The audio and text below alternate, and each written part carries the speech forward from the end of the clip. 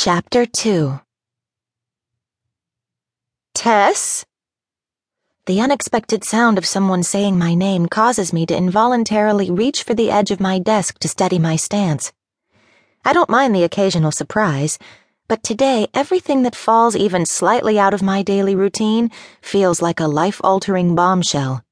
I had to bite my tongue to stop myself from saying something I'd quickly regret to the barista at the cafe down the street when I ordered a cup of herbal tea on my way to my office this morning. She decided that today would be the day she'd introduce her own blend of loose tea leaves. I'm all for adventure, but the concoction she brewed up tasted more like old trash than a calming breakfast beverage. My day didn't get any better when I picked up a copy of every newspaper on display at the bodega outside my building. The man working there took it upon himself to share his opinion on the outcome of an apparently important baseball game last night. I stared at him blankly, unsure whether he mistook me for a big sports fan or whether he was trying in a very obtuse way to pick me up. I had my answer when I turned to walk away and he asked for my number. I cursed under my breath, not because I was offended by his interest, but because I'd inadvertently given him a $5 tip when I didn't wait for my change. Tess! Lily says my name louder this time. What's wrong with you? You look like you've seen a ghost. Technically, it was a dead man, but I'm not an expert on past life semantics. It wasn't a ghost. I pause before I qualify the statement. I mean, you just surprised me. I didn't know you were coming to my office. I left you a message.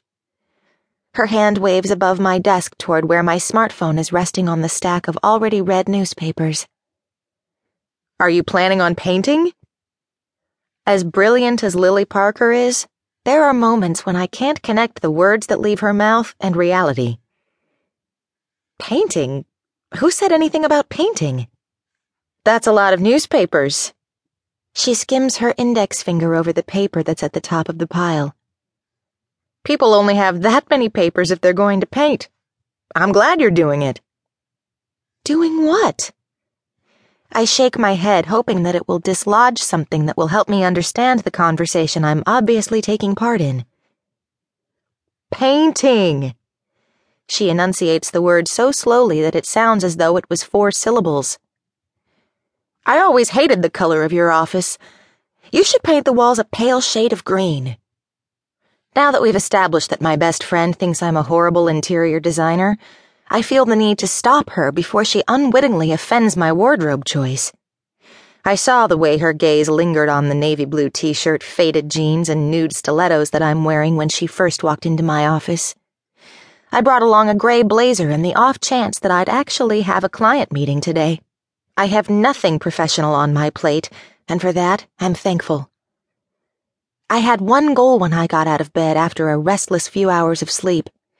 It was a fact-finding mission on Frederick Beckett. I half expected to see his name splashed across the front page of the local newspapers.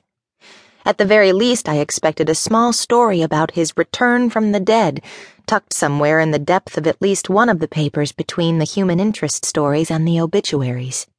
I'd found nothing, which I attributed to the fact that he wasn't taken into custody until the wee hours of this morning. That made sense in my mind, until I browsed my favorite sites online for breaking news and came up empty-handed. You seem preoccupied.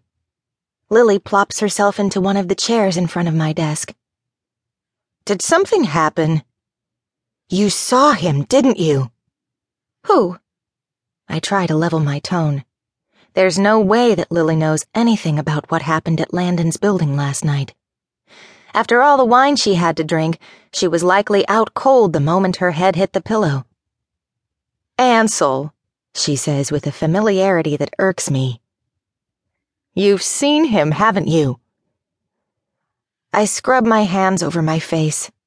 Last night, the possibility of seeing Ansel Rinaldi seemed tangible and overwhelming. Once I saw Landon's father in that elevator, any thought I may have had about the possibility of running into my ex-boyfriend again disappeared. I actually forgot that he's here in New York City, in a hotel just a few blocks from my office. No.